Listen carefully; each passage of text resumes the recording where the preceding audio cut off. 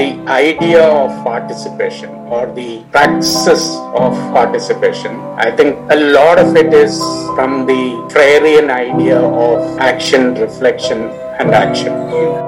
Would always say go to the communities and learn from them, learn with them. I mean, share your thoughts, understand their realities.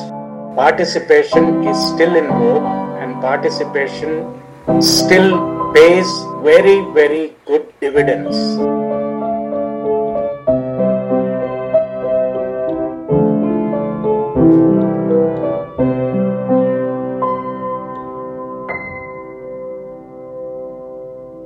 My guest today is Tom Thomas. Tom is Chief Executive Officer of Praxis Institute of Participatory Practices. Tom has close to 3 decades of experience in international social development research with expertise across various thematic areas. He has held international top management positions such as Country Director and Asia Regional Coordinator with reputed international organizations, and he led several large national and international research teams with country, regional and international responsibilities on several assignments that has provided critical inputs on the development policy. He has worked in India as well as in several countries across South Asia, and he is a very proficient facilitator of participatory action research and participatory learning activities in areas including poverty, health, food security, education and democratic decentralization. Tom is also the convener of Corporate Social Responsibility Watch, a civil society coalition that acts as a watchdog in the business and human rights space. Tom has authored and edited books as well as written several articles in international reputed journals. Today in this podcast, Tom will share his insights about participatory praxis in development interventions based on his experiences of decades in South Asia. I hope you enjoy this conversation.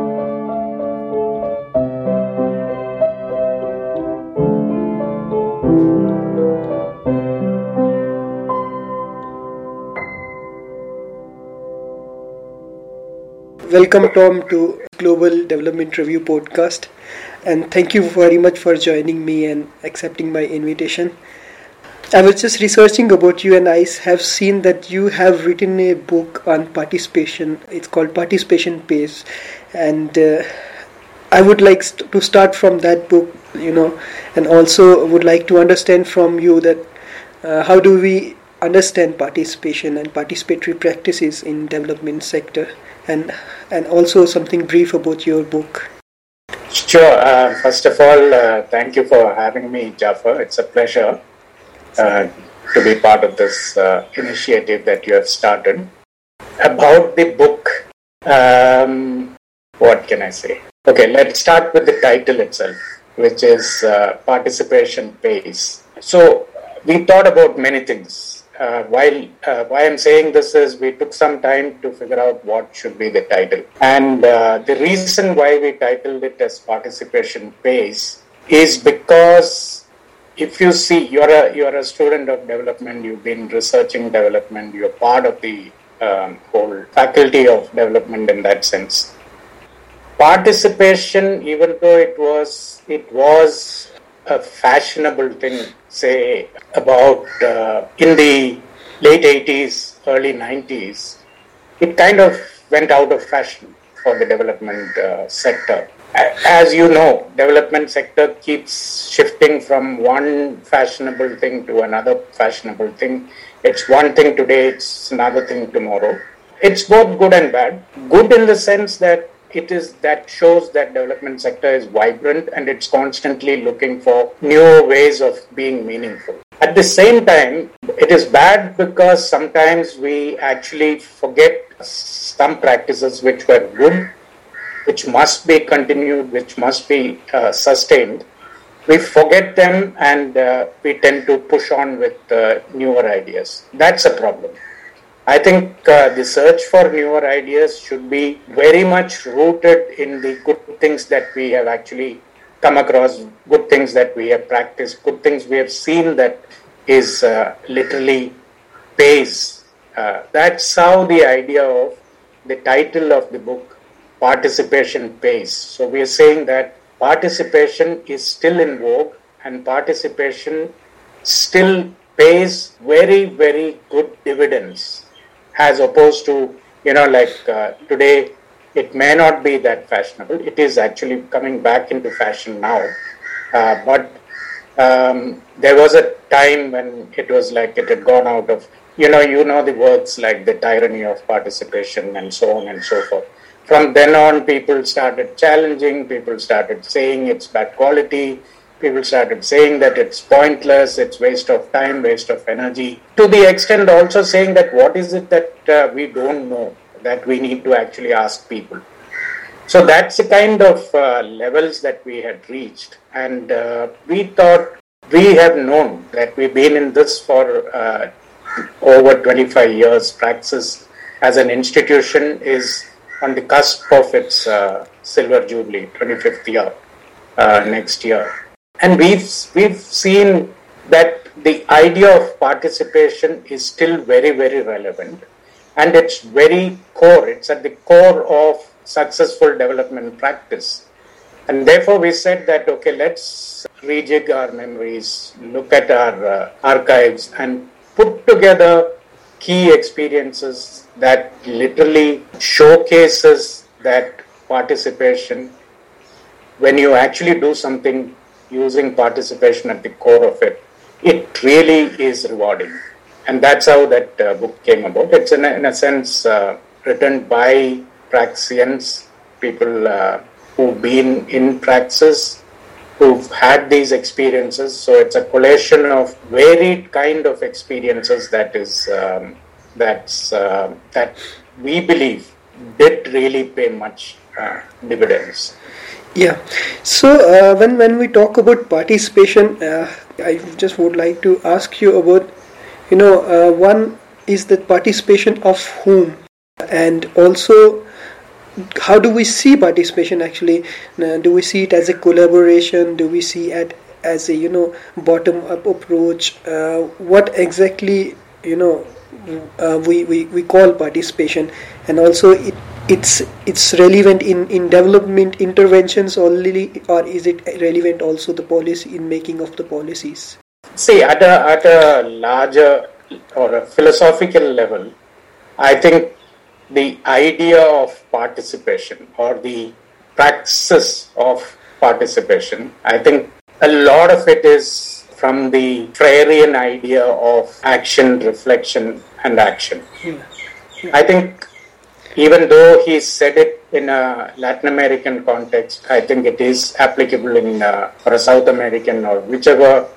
It is applicable in almost all contexts where there is an oppression and there are forces that continue to keep people oppressed or keep people poor, powerless, so to speak. If you ask me what is the key thing behind participation, it is this idea of action, reflection, and action. And the soul of that, I think, is the idea of dialogue. Maybe in today's context of much more complex realities and moving away from the dualism of an oppressor and an oppressed, there are, we have moved away from, world has become more complex than the classic simplistic look of, a bourgeois proletariat or an oppressed and oppressor and so on and so forth. And that's become more complicated with, for example, in India, caste, ethnicity, the religion, all of this kind of makes it complex. So in that sense, let's say it's not just about dialogue, it's probably polylogue is the core or the heart of participation, what participation is. In the sense, again, going back to the Freirean idea of dialogue, it is about conversations that lead to higher level of consciousness. So be it in research or development practice, it's the idea of not dumping something. In the education context, Freire talked about depositing and consuming. Somebody deposits something and the recipients are meant to consume. He opposed that whole idea. And in the development context, it's not about dumping somebody with your ideas. It's about constructing ideas together. or co-authoring those ideas together, finding what the issue is and finding solutions together. In that sense, I think it is coming back to your question of whether it is about collaboration or about allowing people to lead from front. I think it is both, but with the accent on people leading from front. Because the critical aspect is that, so going back to what does this engagement mean? The engagement means that you are in conversation, you are in dialogue or polylogue, which leads both the researcher, the development worker, and the communities that you're engaging with, both at a higher level of consciousness. So they both are comprehending the issues as well as solutions in better light. And that, I think, is very, very critical. And if the accent is on letting communities take leadership of that, I think then it also adds on not just an empowerment quotient, but it also adds a sustainability quotient. So I would say, yes, we need to collaborate as development workers, we need to collaborate and at the same time allow people to lead from the front. I think that is critical. Yeah. I am also researching, my research is about human trafficking and understanding the perspective of those who are targeted as the victims of trafficking.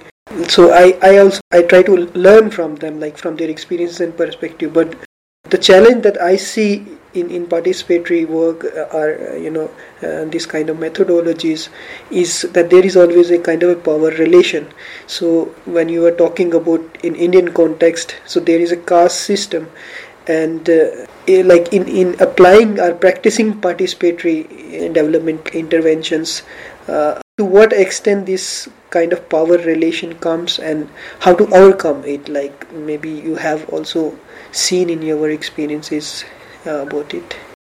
Yeah, all structural inequalities are about power relations only. So, like at a philosophical level, we can talk about dialoguing, etc., polylogue and all of that, but it's easier said than done. I mean, there are way too many impediments to dialoguing in a true sense, because everything comes in its way. Patriarchy, the social structures, our own education, all of it comes in the way of that. Because the powerful would not want the power to be gone unless it is challenged. Yeah. Unless there are enough challenges to power relations. So if you look at history itself, nothing has been won without struggles. Therefore, to change power relations, I think again it is important, first of all, the communities that are oppressed or that are being kept powerless realize that there is a power relationship and then start to engage with it and then start to challenge it. So these are different stages, and therefore I think again when you come back to the idea of participation, I think that dialoguing, which I talked about as the raising of your critical consciousness, is this recognition of, first of all, the existence of a power relationship, be it in this context of sex workers or the caste or even religious minorities or any of this. I think first recognition is that recognition of that power relationship. Then, engaging with it, challenging with it. So in the more in the context of development sector per se, John Gaventa and people from IDS had this developed some years ago, the idea of a power cube. That is to understand what kind of power relationship exists, and it's a kind of a three-dimensional cube where you are looking at invisible power, visible power, and hidden. I forget the three axes, but basically it is about making what is invisible, hidden, and visible. So what you're seeing is that there are some which are invisible, which does not even cross our mind that kind of structure exists. Much of patriarchal power relationship is like that. We give it that, okay, it is traditional for us to respect, the father, grandfather, the male hierarchy is like it's a given. we don't even give second thoughts about it, for example. To, like power relationships that are hidden from you, consciously hidden. So these kind of power relationships or powers, once you are able to bring it to the visible spectrum, let's say there is an invisible spectrum and a visible spectrum. So all of these invisible power relationship, if we are able to bring it to the visible spectrum, that's the first step. Then we are able to engage with it. We know, we meaning the communities, many of us, most people know there is a power relationship. Over the years, the struggles of feminists over decades of work has now brought more people to realize that there is a power relationship between man and woman. So that does exist. So work of a lot of the Dalit leaders, starting from or before Ambedkar itself, and then Ambedkar, and a lot of the young people, young Dalit activists today, be it a rapper or a frontline activist, they are also bringing to this, much of this invisible power or accepted, taken for granted power to the visible spectrum and challenging it. They are saying that, okay, here is it, it exists. There is no point saying that it doesn't exist. There's no point saying that push it under the carpet. It does exist. Now, how do we deal with it? You have to, first is recognizing and then engaging and dealing with it. So in that sense, I think almost all power relationship has this dual challenge of, first of all, is it visible? So make it visible. And then once it is visible to a lot of people will start engaging with it, start challenging it, start questioning it. There are numerous examples from history where you can see that that's the way things have happened. Class struggle, for example, until it was pointed out there was a class issue, there were different classes of people, that kind of struggle did not happen. So it's important to make it visible and then engage with it. I just would like to ask about how the Praxis Institute, a participatory Praxis, where you are working as a chief executive officer, how it engages with the development interventions and how it is different from the conventional or like the so-called non-government or civil society groups, if I would say in that sense. Well, first of all, I think I don't know we are very different or anything, but we are different in the sense that we are not so much of an implementing organization, but we are more of a knowledge organization, support organization. So we help people make their own work more participatory.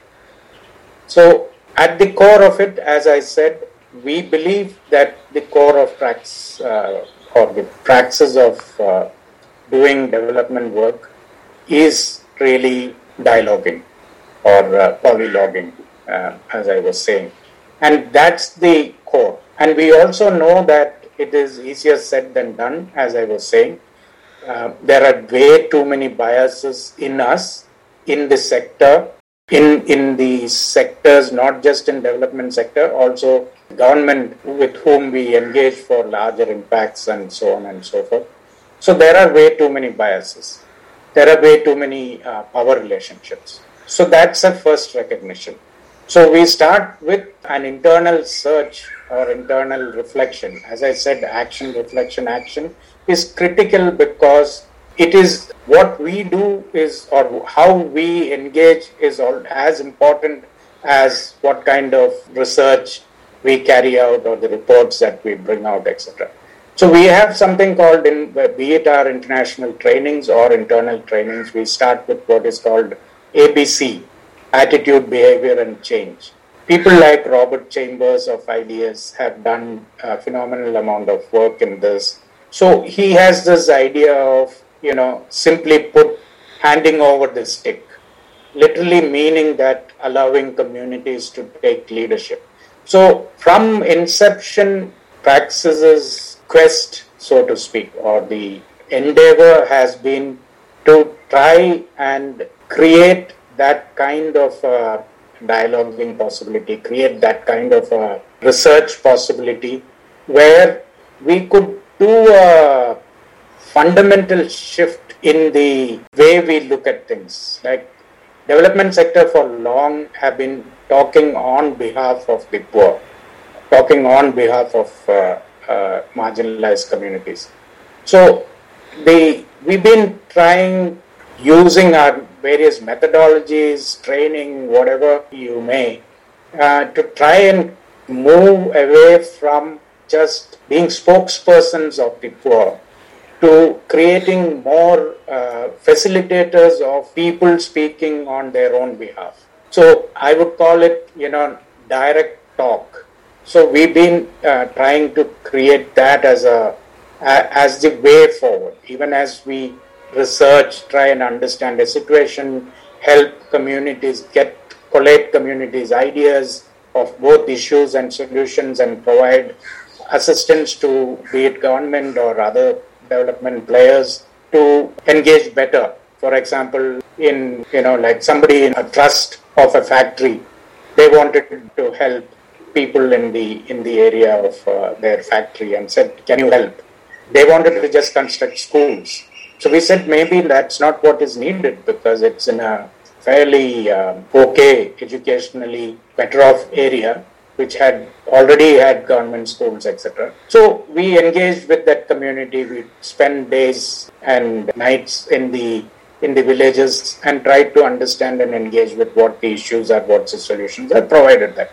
So that's one kind of engagement where you are able to provide that input to people. But there is also another kind where you are helping people say what they want to say directly to the policymakers. So the distinction I'm making is there are sets of engagement that we do, which is to help other organizations plan better, implement better, monitor better, involving communities, etc.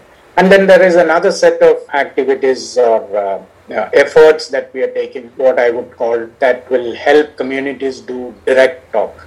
So some examples are like what we've been engaged with communities on what is called ground level panels, which is, this started when we were looking at this whole SDG, Sustainable Development Goals, and the run up to preparation of Sustainable Development Goals.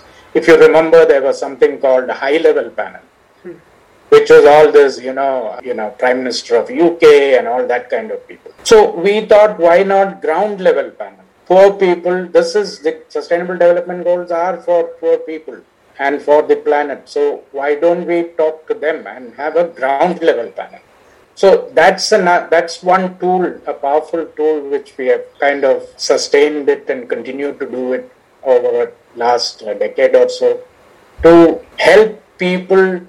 So we spend time with people, let's say on new education policy. So we bring children together from diverse backgrounds, spend time, help them understand what is the old education policy and what is the new education policy, and then let them engage with that and come up with their own ideas. And then they as a panel present it before governmental body or an academic body or a body of prominent citizens, including journalists and academicians and government officials and so on.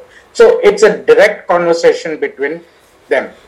So that's kind of moving away from talking on behalf to helping communities to speak for themselves. There are also other tools like participatory video, digital storytelling, which have more, which can be scaled up. A ground level panel can only happen in one limited geographic space with a limited audience of people.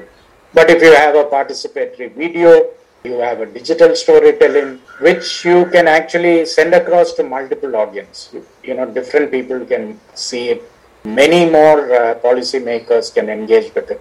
Hear it directly from horse's mouth, so to speak. So those are the kind of engagement which, so on the one hand, collaborate, support other organizations to make their own planning, implementation, monitoring, etc. participatory, but also help communities to talk on their own behalf, because we feel that that's the way forward in development sector itself. I was looking at your work, and I have this impression that you have worked in different countries of South Asia. So how do you see the experiences of different countries in context of participatory? So, like for example, in context of India, we're talking about the caste relations, and you also have worked in Bangladesh. So would you also share that what are the dynamics there, when you're practicing or you're trying to make some policies or collaborate with the communities there? I think, between Bangladesh and India, there's not too many differences, or between many of the South Asian countries.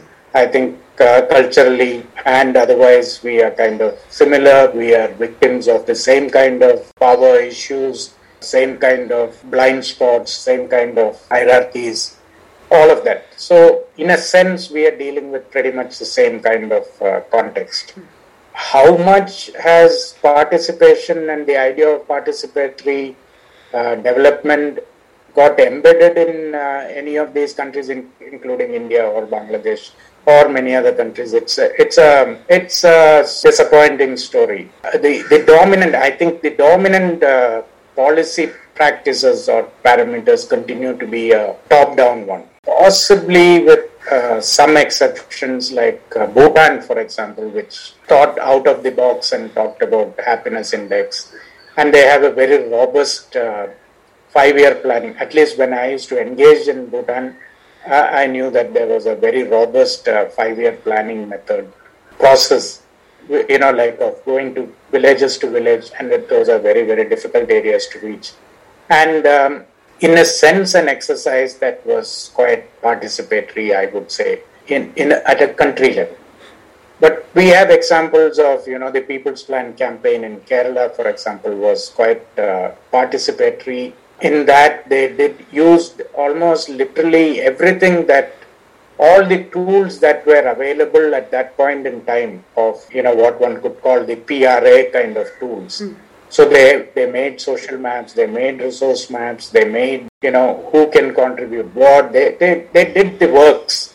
Plan campaign of Kerala was another example of how at a scaled up level participation was brought in. At a much more micro level, there are lots of examples of the non-governmental sector itself doing a lot of this kind of work, which to me is like, droplets in the ocean.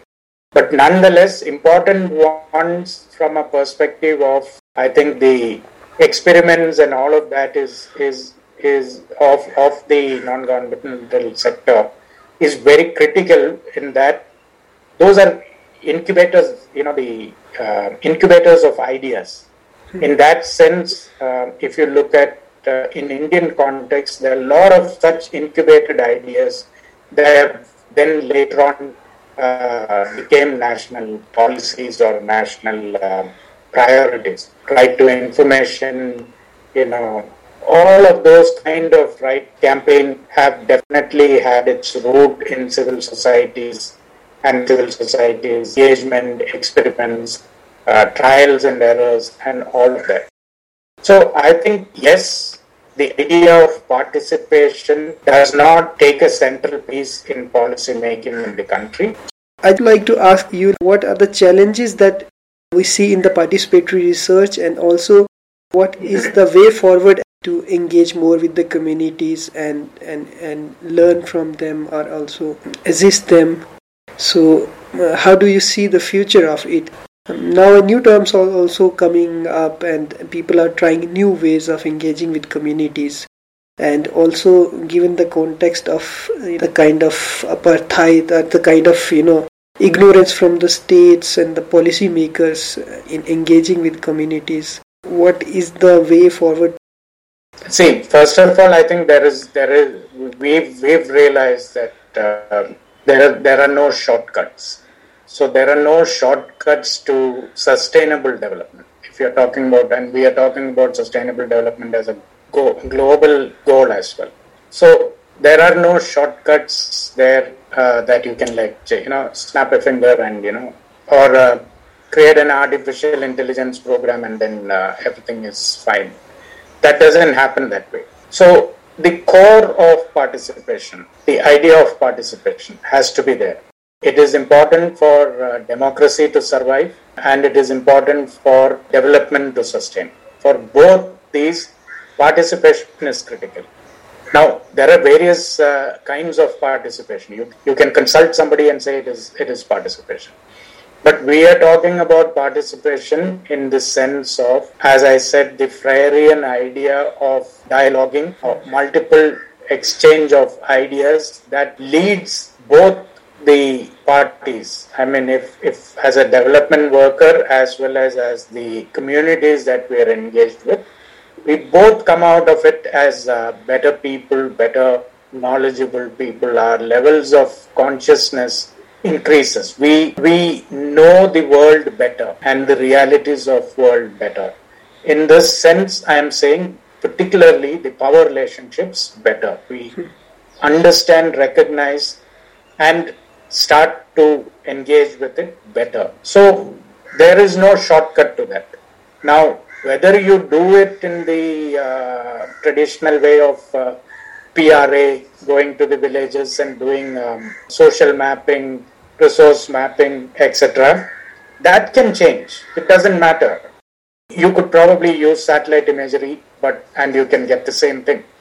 You can use artificial intelligence or computer programs and get some of the data. But it's not generating of data that is important.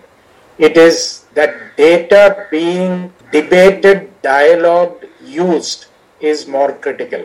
So who is generating data? Who is using data? So again, going back to what Robert used to say, whose reality counts? So as I was saying, it's not just generation of data, generation of knowledge is important. And generation of shared knowledge is important.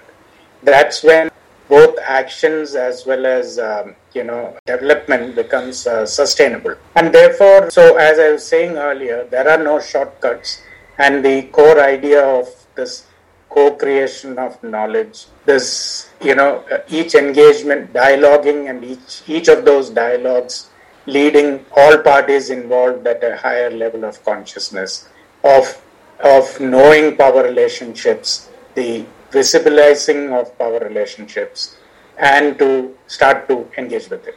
So there are no shortcuts. But is the future for participation in that sense a promising one? It is nonetheless extremely important that these policies are made participatory. Well, let me rephrase it this way. I think, as I said, there are no shortcuts. It will also be inevitable that most processes will have to become participatory. It might be top down for some time, but it cannot be top down at all times.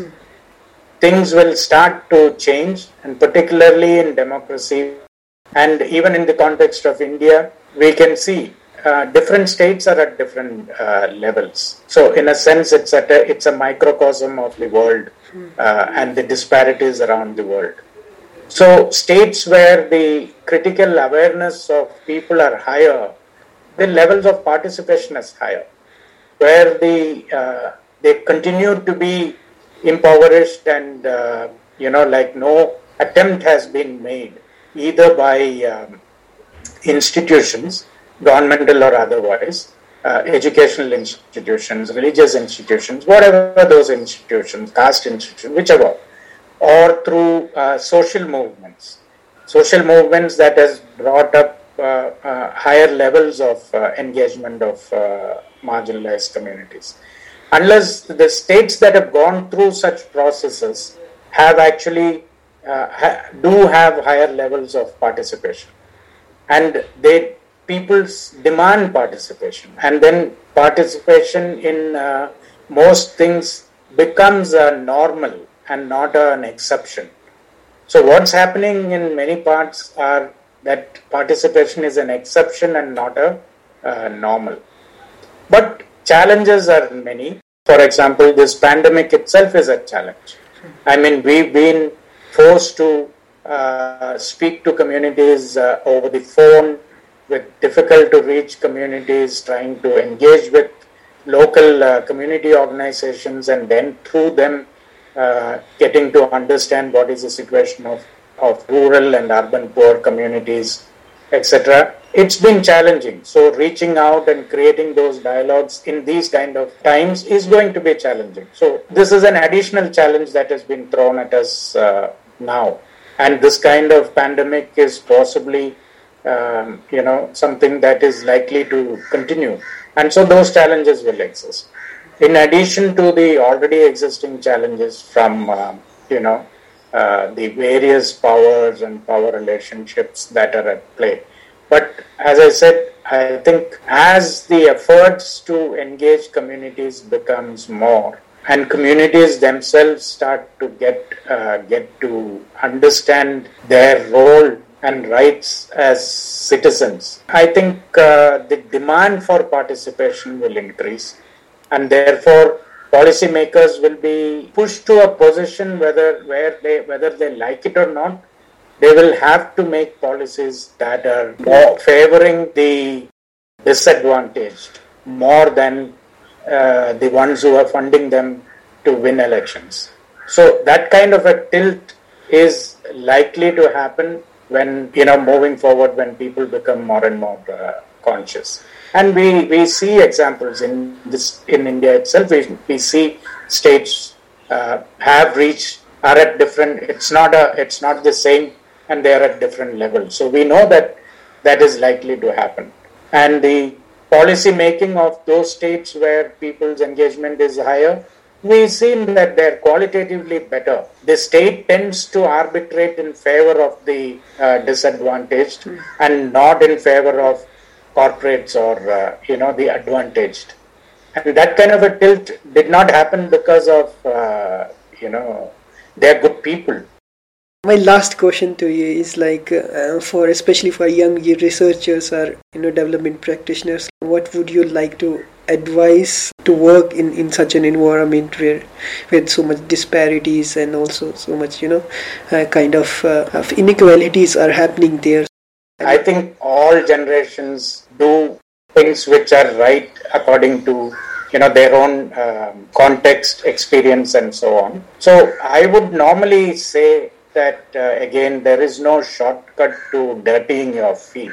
Which by dirtying your feet, I mean actually being with communities. That makes a huge difference. That kind of an immersive experience of spending time with communities, understanding the power struggles, understanding the power relationships and the day-to-day struggles is very critical in chiseling out your own character in that sense.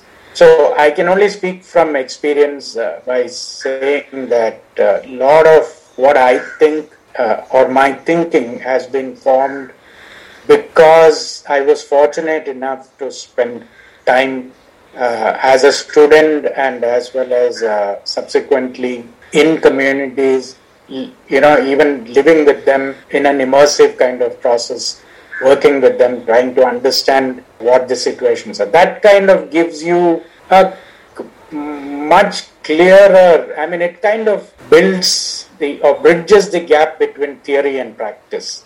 So in that sense, your own praxis is developed by that kind of engagement and really going to the communities. So I would always say go to the communities and learn from them, learn with them.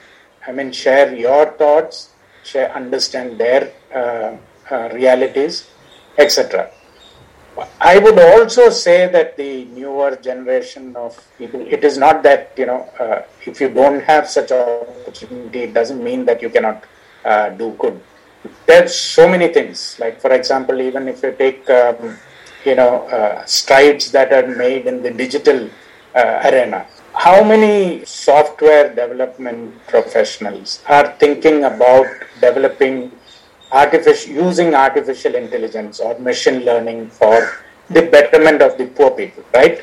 There are a lot of people working on using it to make our fridge talk to us, make our bulbs talk to us, understand us, make our computers recognize what we want, make life easy for us. But how many of it is actually being, how many are invested in trying to make the agriculture practices easier, make those, vagaries of climate change have lesser impact on crops that the poor people are dependent on. Oh, so many of such things. How many are trying to make women's lives easier, poor women's lives easier, or a street vendor's life easier? So there is a lot that can be done in whichever profession you are.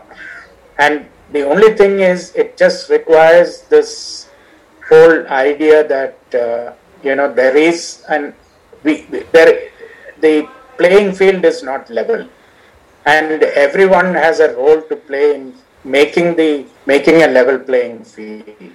So it's not because it's historical errors and it's not individual failures that are keeping poor.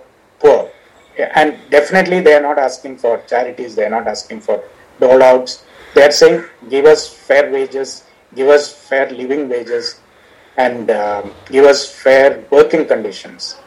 And to make that happen is, if we can send rockets to space and Mars, I think we can definitely find better ways of cleaning our drains and not pushing thousands down the drain, so to speak, even this day and age.